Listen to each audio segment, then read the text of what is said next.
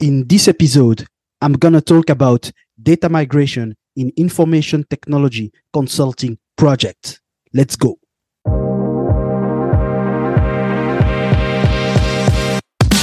Welcome to the Consulting Lifestyle Podcast. I am your host, Diogène Tirandekura. On this show, you will discover the realities, the successes, and the struggles of business management and information technology consultants in the fast-moving B2B world. So stay tuned if you want to know more about what it takes to have a consulting lifestyle. My objective with this episode is that you end up understanding what we mean when we talk about data migration in an IT implementation project. So to understand data migration, you need to understand one acronym. That acronym is ETLV, which stands for Extract, Transform, Load, and Validate. At every stage of the data migration, we are doing one of those four things. And for every one of those four things, you have different responsibilities, whether you are on the consulting team side or you are part of the client team. And I'm going to explain all of that. To give a fictive context, I'm going to say that we are in a context of a implementation of the SAP software for a company that is currently using the software NetSuite.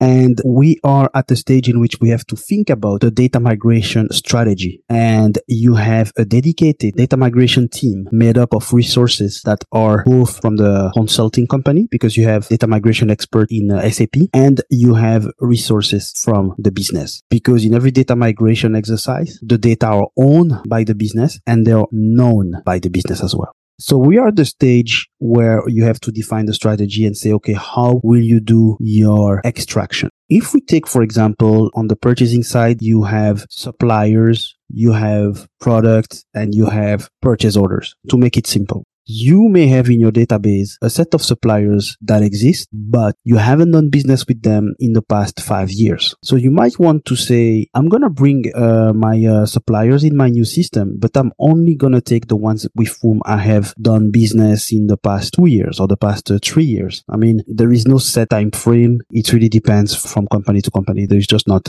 one time frame that is valid for every company, and even within companies that are from the same industry as well. I'm going to also go back to the supplier actually, because in terms of supplier data, you might also need to do what we call a data cleaning. So what is meant by that is that, for example, you have suppliers that have the wrong address, suppliers that have the wrong bank account number. God forbid, you haven't made payment to the wrong bank account. Suppliers for whom the name has to change. So data cleansing is really both saying, okay, I'm going to take out some of the suppliers that we don't need or we don't do business with anymore. And also I'm going to make sure that amongst the ones that we need to take, the data are correct and accurate. That is something that is very, very, very important. And then in terms of purchase orders, you could say in your current NetSuite database, you have purchase orders since the past 5 years, but you might only want to take the ones that are open, so that still need to be received or still need to be completely paid, or both. And you want to take only the purchase orders that are, let's say, 1 year old. And what does that mean is that, for example, if a purchase order that is more than 1 year old is still open when you will migrate to the new system, you really have to make sure that they are closed. So either you make sure that you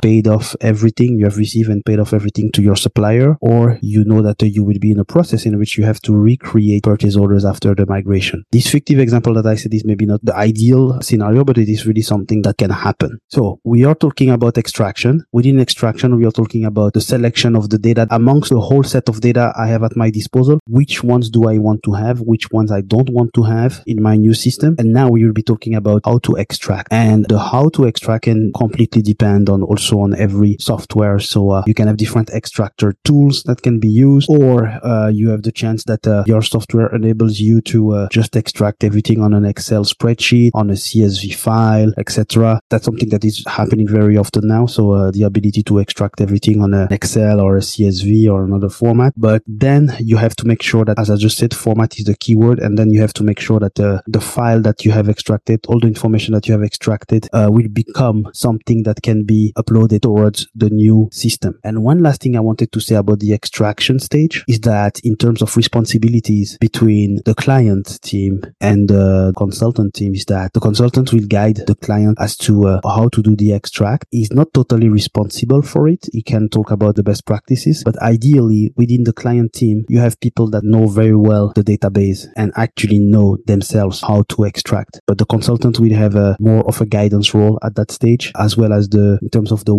which data needs to be extracted. This is where the functional team, so both on the business side and on the consulting side, can also provide some guidance. But ultimately, the responsibility is really with the business. It's the business that decides, for example, on procurement, which suppliers, which purchase orders, which product they want to have. And it's the business that can do the actual cleaning. So the accuracy, making sure that the data are accurate. So now you have a file that is extracted with accurate and exhaustive data. But at the end of the day, you want to be able to load that into SAP. So you have to go through a transformation process. And that transformation process is where the consultant responsibility becomes very high, because it is the consultant that will tell the client or help the client into transforming the file in a format that can be read by the target system. So in my example, the target system is SAP, and we know that, for example, a supplier number, the format of a number in SAP is maybe 18 characters long. But maybe in the previous system, I don't know it, so don't take it as true. It's completely fictive. Let's say that the format of the supplier number in NetSuite is 24 characters. So what it means is that for sure you cannot just transpose the same supplier number that you have towards the new system. And in general, the best practice actually with numbers is that every data starts to have a whole new numbering with the new system. And if it is possible to have a kind of number range that looks similar to what was in the previous system, yes, you can do it. It's easier for user adoption, but in general, you really take a new paradigm and you just have completely new numbers. However, you can store those old numbers in certain fields. And that is where, again, the format of the previous system. So if the number has, let's say 24 characters long, you have to make sure that the field that you will use to store the old number also be at least 24 characters long. As I was talking about extraction tools, there are also transformation tools and transformation rules that you can write and try to program.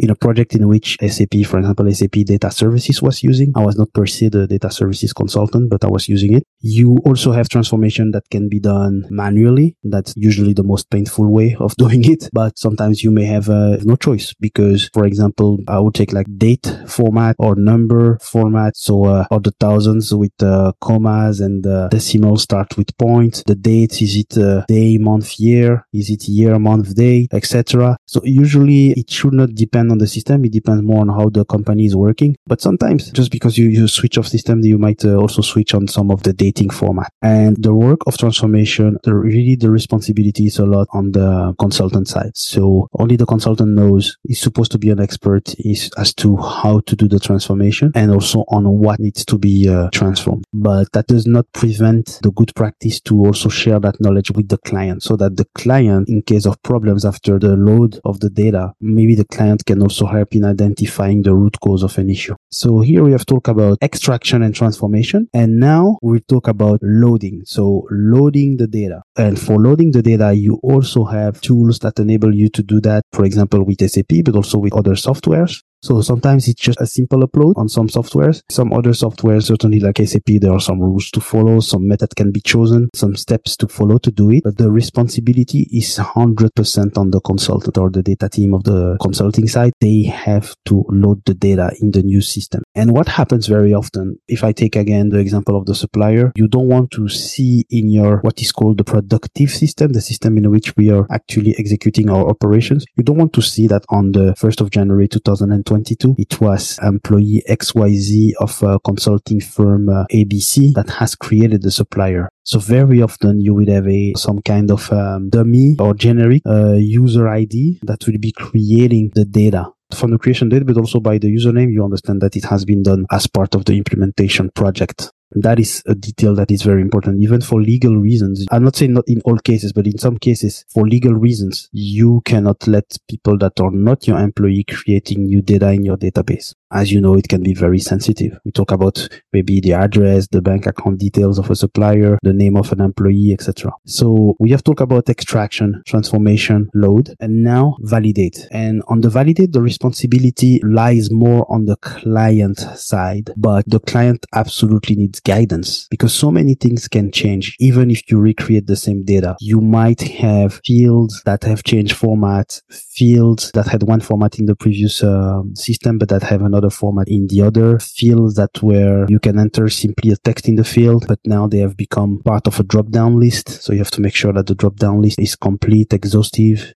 You also have fields that were not used at all or did not exist at all in your previous system, and now they are there. So it's completely new fields. As a client, you really have to pay attention to all that, and that has to be done with the guidance of the consultant, because the consultant is really aware of what was extracted, of how it was transformed, how it was loaded. So he is a very good guide to help you how to validate, because he knows how the target system works. And to do the validation, it's very good when you have a huge volume of data. We're talking about tens of thousands, millions of data. It's very good if you have files or reports that tell you what could not be created, what has been created, or what is different from what was in the load file and what is in the validation file. That is something that is very good. But another thing that I usually advise is to also look directly into the target system, take a sample of the data or try to take a snapshot of all data and see how they look like as well. Because it can happen that on an Excel file, certain information, a certain number appear as good, but does not look good at all in the system. Or you could have names. For example, my first name has an accent. So you have specific formats with accents, etc. that might not be read properly by the system, even though on an Excel it looks good. And the other way around as well. Something may not look good on Excel, but it's actually good in the target system when you log into the system. So this exercise of doing a data migration and having a data migration strategy, it's really something that takes time and that requires a high level of collaboration from different teams and different departments. And you're not in total control actually on the result, because there is one rule that is often said in the data migration world is garbage in, garbage out. So if your data are not accurate or not good, you will actually not have good data automatically just because they change of software. A data that is not good in the previous software will not be good on the new software anyway. And you have to make sure that you avoid that risk, and that risk doesn't stop just because you have made the implementation. That risk continues afterwards. And to avoid mistakes to happen after the data are loaded in the target system, you have to put in place some data governance processes. And by data governance processes, I mean that you have designated data owners, people that are responsible with regard to the accuracy and the improvement of the data. You put procedures to approve a change or a creation of new data. So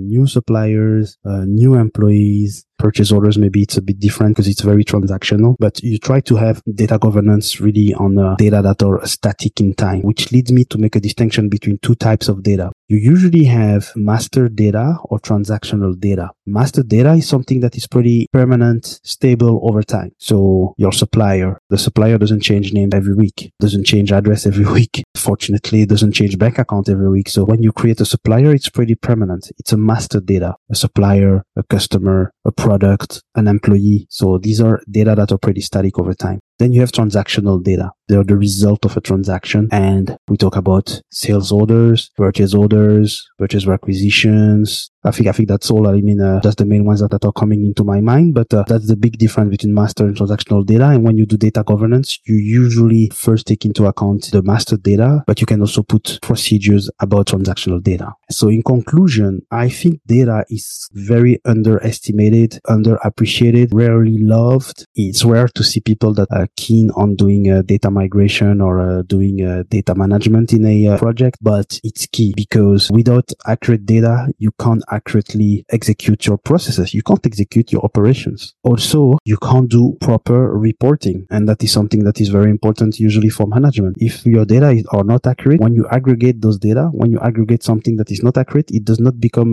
magically correct. So your reporting, it is not possible to do it. And data is one of the main indicators to determine the health of your company, because your data are accurate. You know exactly what is your revenue. You know exactly what are your costs. You know exactly what is your number of orders, etc. So it's really important to determine the health of your company. And I want to say that as a consultant, you can make a career in data management and doing data migration in information technology projects. It is something that is required in every project, and it is not a skill that a lot of people have. So I believe that is a valuable career to pursue. And also it is something that progress over time, because tools themselves progress over time. So you actually learn new things. And also by doing data, you actually have a view on all the processes that are used across the company. So this is what I wanted to say about data migration in information technology project. This episode is a little bit more technical than usually, but I like to dive a bit deeper into that so that I'm pretty sure that you as a listener, now that it is the end of the episode, you come back with more than what you knew before when we talk about data migration. So keep in mind that magic acronym ETLV. So thank you very much, and we talk again next week. Bye-bye.